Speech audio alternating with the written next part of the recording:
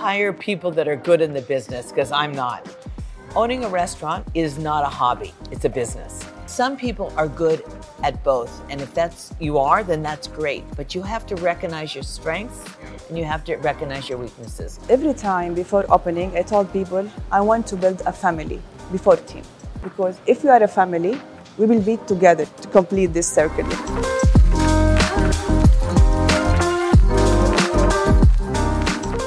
Are there shortcuts that one can take, or is practice theory just as important as practice from your experience, or some people can maybe move towards the practice? Welcome. Thank you. It's a pleasure to have you here on Gems of Arabia podcast. Today we are at Spaka, a steakhouse, which has a much more authentic side than the usual steakhouse. We have the honor of having Mrs. Nancy Silverton with us today. Welcome, Saudi Arabia. Thank you. Pleasure to be here. It's lovely to have you here. We also have one of our most promising chefs, Wala Sunbul. Welcome. Welcome. Thank you so much. Today, we would like to discuss the importance of understanding how culinary and that kind of expertise can also lead to strong entrepreneurship, a future, taking the culinary brilliance to the next step and having role models, mentors such as yourselves who can really kind of change the narrative in KSA and create this movement. Starting with Mrs. Nancy, how did your journey into becoming such a renowned, can I say, baker, chef? Whatever you want. Restaurant. How about restaurateur? Restaurateur. Yeah, now I'm sort of all facets and I'm an owner. And once you're an owner of not only one restaurant, but I have a handful of restaurants now. Unfortunately, we're forced to step. Unfortunately, because my passion starts with cooking, right? Okay. Being behind the stove. But as you get bigger and you acquire or open more restaurants, you start to be drawn out of the kitchen more and into the, just sort of your own little empire.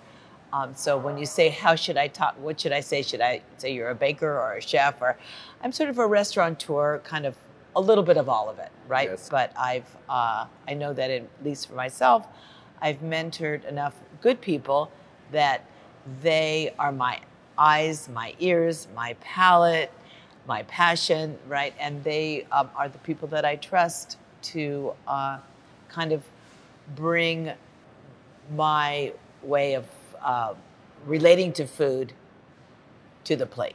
It really is an empire that is being created through ingredients, through culinary, through passion. Tell me, Wala, what do you think is an essential quality to have when you are working towards that? Like, does each chef have to identify what is their style, what is their palate, or how does it work when someone identifies that they have a certain, as they say, je ne sais quoi, of culinary excellence or expertise? No, I think it's all about passion and what you like, And if you like to cook, just like go with what we have in your hand and just put your touch on it, okay? And it will work. And that's like, this is me, So what kind of advice would you have to give a new starting chef that wants passion. You have to have a passion. This is my word always. If you have a passion for food, it will work. Passion, discipline, attention and take care of small details, discipline, a lot of things, a lot. Mrs. Nancy, what kind of elements do you think are required in being able to have is there a certain style that one needs to have? Do they know what their style is? Or did you find out what you have a knack for in cooking more than, for example, something that's regular? Do you by any chance feel that you are more of for example, you have taken upon the rye bread and you've taken upon perfecting it in your own way with the artisanal making of the local bread. What kind of step does it take for one to realize that they have that skill in culinary? I don't think it's recognizing the skill, because the skill comes if you have drive. Okay. So I think you have to, first of all, fall in love with the concept of cooking, the concept of nurturing, the concept of pleasing, but I think you have to please yourself. So I think you have to have a vision, and I think you have to be focused. I think that when I go to a restaurant and I realize that whoever is cooking does not have that vision and does not have that focus, and I read the menu and it looks very confused, I think the food tastes confused. So I think you have to have that vision and that focus, but I think you also have to have the confidence. And I think that you can taste the food of a confident cook, and you can taste the food of a lesser confident cook. Yeah. So don't you think so? And you can't be afraid. You can't be afraid to create and to fulfill that journey, right? If you're afraid and you want to just please people, or you don't know what you want and you want to do because your neighbor is doing it, or because it's trendy, or for everything that are the wrong reasons, what you got to do is you got to start from your heart, and you got to put the heart on the plate. And how could you not please people? But if there's a disconnect between here and the plate, then you taste it in the food. I like that. Heart on a plate. Yeah. Who are the people that have kind of, we know that obviously Mr. Wolfgang has been a major inspiration for you, and we had some very interesting conversations about the experience that is provided and the importance of providing that experience. Can we maybe get into that again? You mentioned what also inspired you is the giving an experience of service when we walk into a place. How important is service to you? Extremely important. We were having a informal conversation before we turned on the microphone, and we were I was saying for myself that working for Wolfgang back in 1982, I was his opening pastry chef for his first restaurant before he was a world famous celebrity chef as he is now. But I was so impressed by how so early on kind of in the just sort of I'm not saying that he created restaurants and he created dining, because obviously that's not true. But I think he came about at a time where the importance of restaurants were just starting and becoming explosive.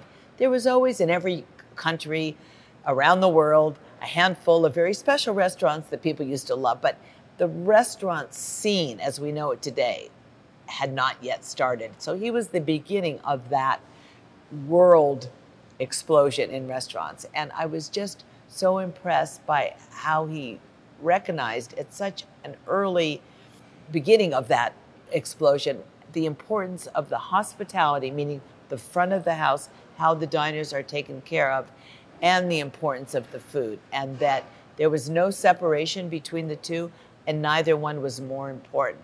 And for me, it was such a important lesson, and one that I took on when I started to open my own restaurants. I think service completes the entire experience. So you have a wonderful meal, and you combine it with service, you can guarantee that you're going to go back no matter how many times. Whereas if the meal is great, but service isn't so great, you would think twice about it. I'm talking from my own personal experience. Yeah. Tell me, what about you? How important is service to you, and what does it represent? Like, this is my third restaurant I opened in Saudi. So every time before opening, I told people I want to build a family before team, because if we are a family, we will be together. Yeah. Like the main is in the kitchen. Kitchen is the main, and the service it's become like, I don't know how can I explain this. It's belong to each other. We can say the kitchen, the food, and we can say the service. It's all together to complete this circle. The main topic, the question that we had is what are the main ingredients towards building your culinary empire? Any other ingredients that we we have service, we have passion, we have love. Any other points that we need to be? Well, team, right? Yes. A team, a family, right? And, you know, interestingly enough for myself, it's something that I didn't expect. I was sort of, I was gifted the staff. It wasn't a staff that I curated like I would in my own home. I didn't Exactly. know anyone, you know, so I arrived and I had cooks and I had servers and I had managers. And I got to tell you, I lucked out because from the service staff to our managers, I worked the closest with the cooks, and I can tell you they are so on board and have already become Kispaka. I mean, they've already become the face of Kispaka. They are doing such an incredible job. And you mentioned that this is your second time in Right. Saudi Arabia. Yeah. It was first only because I was asked to come visit the site so I could, you know, but believe me, the site, I don't even think there was a wall up. Or there may have been a wall up here, but not more than that. So it went up pretty quickly after they finally committed. Over 2 or I think like, 3 years or- yeah, 1.5 years, yeah. Okay, fantastic.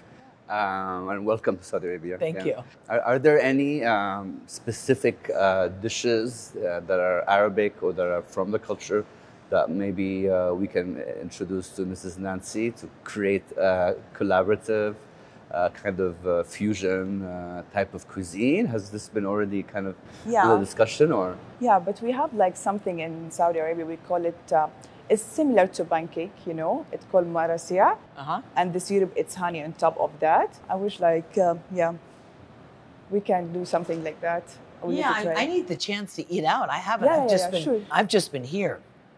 I'm trying to incorporate, sorry, some of the ingredients that I see at the markets. I'm, you know, using some dates and I'm using honey. One of our But desserts this, has. yeah, this is one is based on honey and flour. It's very easy, simple recipes, but it tastes amazing, you know, and a little bit of flavor on it, like Arabic Saudi flavor in it. Yeah. So I noticed that you have going back to the artisanal breads that you have kind of created. Maybe it would be interesting to see how artisanal produce can be identified from the local culture. You know, what would be the step in kind of bringing that to life or creating that? Like, what would you advise? Wala? The one issue you get into when you're saying, what things can you use that are not local, right? So Yeah. I know there's melons, they're definitely local. I think the eggplant is, I'm not positive, and some other ingredients like that. But when you get into more of the kind of specialty, more exotic, you run the risk of them not living up to the flavor profile they would live up to if you ate them where they were grown. Okay. You know, so oftentimes those kinds of things are picked underripe. Lots of times they're coming out of season. So you're not positive what you're getting. So you need to taste first. That's the And important that's part. most important things. Yeah, The is to ingredients. taste. But there's nothing like what's local. Like, for instance, the local rucola. It's a different variety than I'm used to. It's grown locally. It's from the same family, different look, but fantastic flavor. So I'm trying to use more of that local rucola than the rucola that would be brought in from abroad. France or Italy or somewhere else, you know, because it has to taste better. And what about the spices that you use here? I'm sure there's a plethora of different spices. Are there specific spices that resonated with you that are not from the norm, from what you're used to? Well, so far not, because remember, what we're trying to bring to Saudi is we're trying to bring Kispaka to Saudi. We're not trying to create a fusion restaurant. So there's certain spices that we use anyway. We use, say, coriander, and we use cumin, you know, and those are the ones that are going with our dishes. You know, we can't compete with Kispaka and what we're bringing, because it's a very focused restaurant. However, I am open to using more of what's here, there's a lot. I'm finding, I don't know if they're local or not, I'm finding a lot of hazelnuts, a lot of pistachio, and which we use also. So to use more of, items that we use anyway. And please tell us more about spaka, the dynamics of how you serve the meat. And Well, Spaka was created. We kind of call it a butcher-friendly restaurant. We try to look at it the way a butcher would look at serving food if the butcher had a restaurant. So we try to utilize as much of the whole animal out of respect and not being wasteful. So we don't just use, even though the meats that you see over here that we're aging are the prime cuts, those are the easy cuts for people to order because they're luxurious and they love them. But we're trying to use the trotter, and we're trying to use the neck, and we're trying to use the shank. We're trying to use all of them. With our fish, we're trying to use whole fish. It's from the Red Sea, but it's beautiful. And we're serving them in larger formats. So we're not cutting them up into small tasting portions. These are portions that are meant to be shared.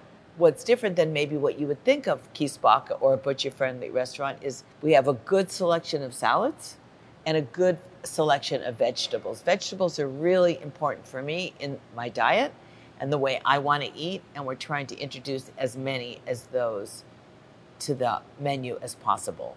okay, interesting. I think that keeping that balanced, healthy approach is key.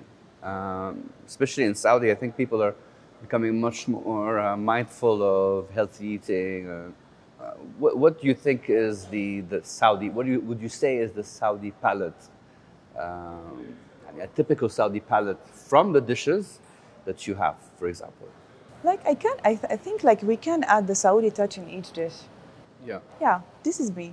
I can put my own identity and my own from what I came in each dish, even in my cakes, even in my salads. Yeah. Like I can put our spices, our touch, as I said before, to bring it to the level that I want.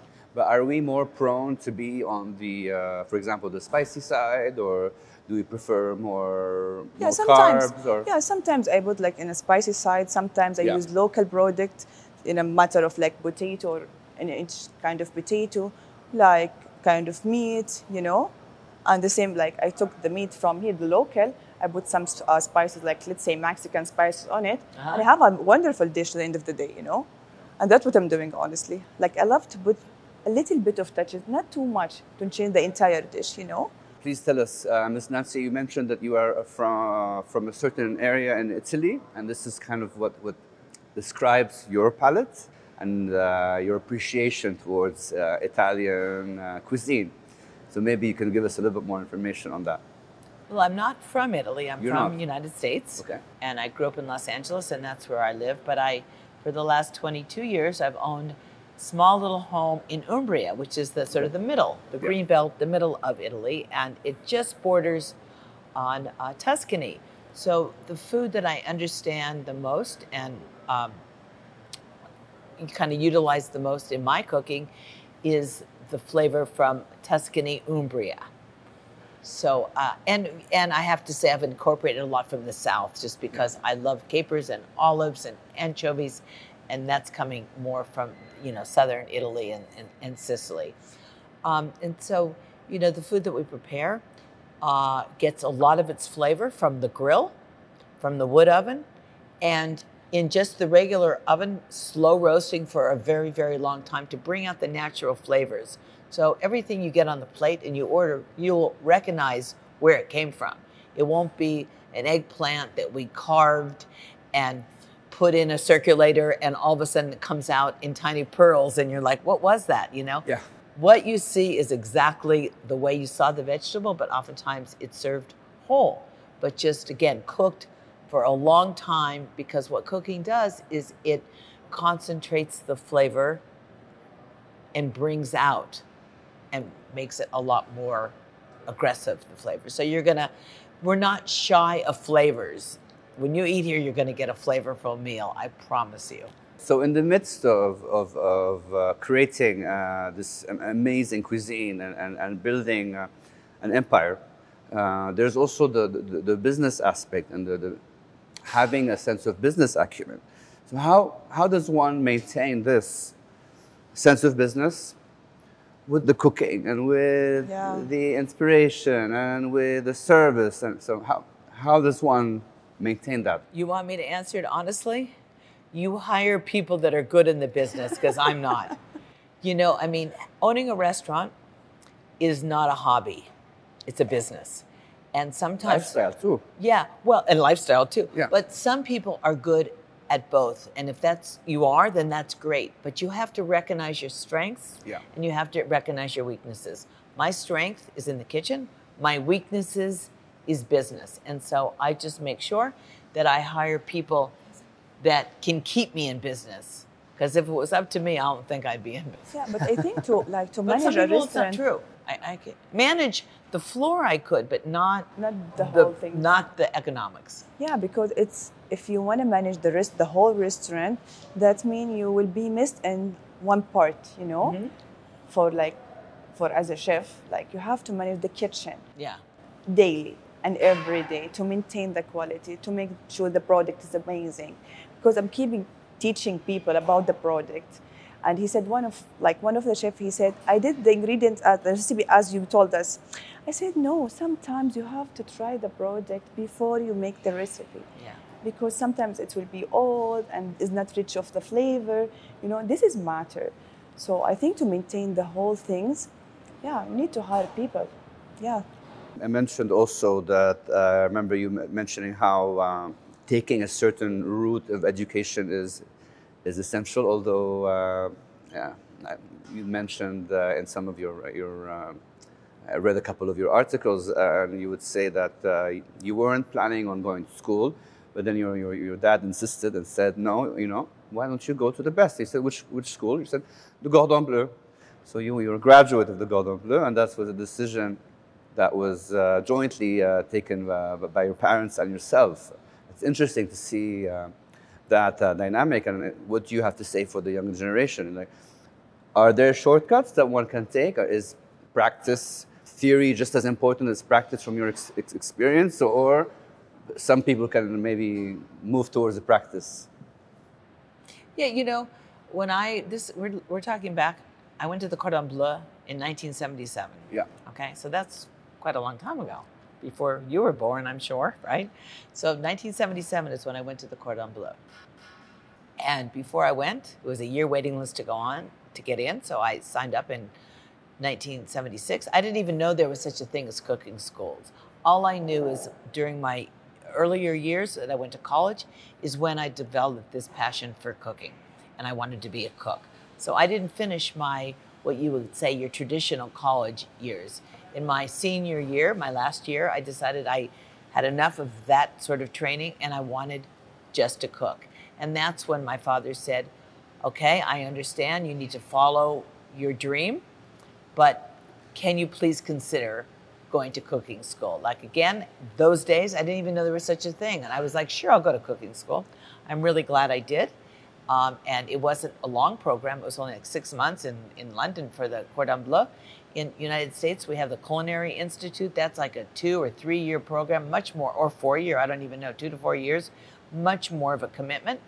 But I went, and I'm glad that I got that education. But you could also get the education just working in a restaurant if you can get someone to hire you. Experience. Experience. Experience. But I think what's different about when I started cooking and what's different about now is either somebody comes out of culinary school now and they're already want to be a head chef somewhere. Yeah. Or they get hired at a restaurant and they start usually at what is looked at as the simplest part of the restaurant, which is the cold side, which I don't agree with because I think it's really difficult. That salad, let's call it the salad station. I think it's a very difficult station, at least in my restaurants. But that's where you start. After 3 months, they might think, okay, I've learned it all, now I'm ready to be the head chef. So people don't understand that it takes years to get to the level of all of the people that they may look up to in the food world. Wolfgang Puck started apprenticing at a restaurant in Austria when he was 13 years old. He's 70 something. He's still cooking. But it took them a long time from 13.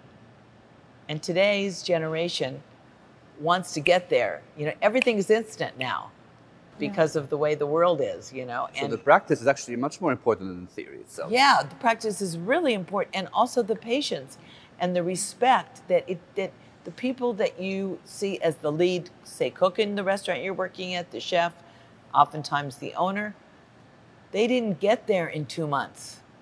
Yeah. More. You've got to put in the hours. Exactly. More. Right? Half of your day you spend inside the kitchen, you know? Yeah. If you didn't have the passion, as I said, Right. nobody can continue. You agree with this, huh? Yes, Yeah. 100%. Yeah. 100%. course. It becomes from experience, from standing in the kitchen more than 15 hours per day. I can only imagine, you know, the art of cooking is such a, it's a craft and it's an art in itself, you know, so the way we see it, and now even more so, you know. And what about the Michelin stars? You know, those come, but that's not, at least for myself, that's not what drives me. Okay. So I'm lucky at one of my restaurants to have a Michelin star. You know, it puts you in a league with, and I think as far as diners, sometimes they only look like, I want to go to a Michelin restaurant, you know. That's not what drives me. So that's like the, what do you call it, the icing on the cake, you know. It's like, right? But it's the cake that's important. I remember you mentioned that you were happy to have a Michelin star, but maintaining it was also another added right. kind of, Because then when you lose it, it's like, oh no, what did we do? So it's true. It's the good and the bad, right? No, congratulations on all your milestones and accolades, and to you too for doing you such so great much. work. I usually have my signature questions, which are, what is authenticity to you, Mrs. Nancy? It's truth, you know. Again, if you're authentic, and it is the same as being truthful, honest. Honest, right. Completely agree. Yeah, absolutely. Same, honest. Yeah. Honesty. I Yeah. think because we are chefs, we are a cook. Yeah. No, I think nothing could be more truthful than what you mentioned. Heart on a plate, you know, and if you can feel that, and you can sense it in the cuisine. It's really incredible how food can represent so many things. You know, if you're eating food of somebody that cares. That makes a lot of sense. Yeah. I don't know if you've seen a movie called Con Agua para Chocolate. Water for chocolate? Yeah. Yeah. Now, I think that movie could not be more indicative of the love that one puts into the food, and how food can tell an entire story, and really, really incredible movie. Sadly, I didn't pick up the knack for cooking after that movie, but I can only imagine that anyone that knows how to cook would appreciate that movie. So anyone that's watching, definitely watch like Water for Chocolate. But today, we wanted to thank Mrs. Nancy and Wala for being with us today. It's an honor to have you with us, Saudi. And may you continue to thrive and shine, and be an example to a lot of great young entrepreneurs that want to pursue culinary. There's a plethora of really interesting and young and dynamic Saudi males, females that want to pursue this. And we need to have a benchmark. We need to have that kind of vision to see that it is possible. So when we have amazing concepts coming into Saudi like this, sky's the limit. Yeah, of course. So thank you very much. Thank you. It's a pleasure sitting at the table with you. The pleasure is mine.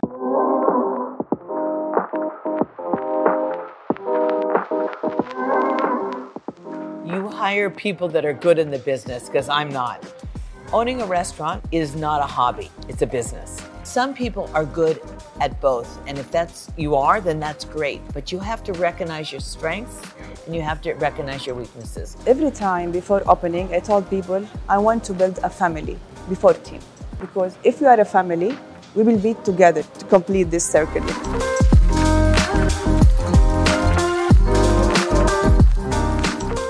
Are there shortcuts that one can take, or is practice theory just as important as practice from your experience, or some people can maybe move towards the practice?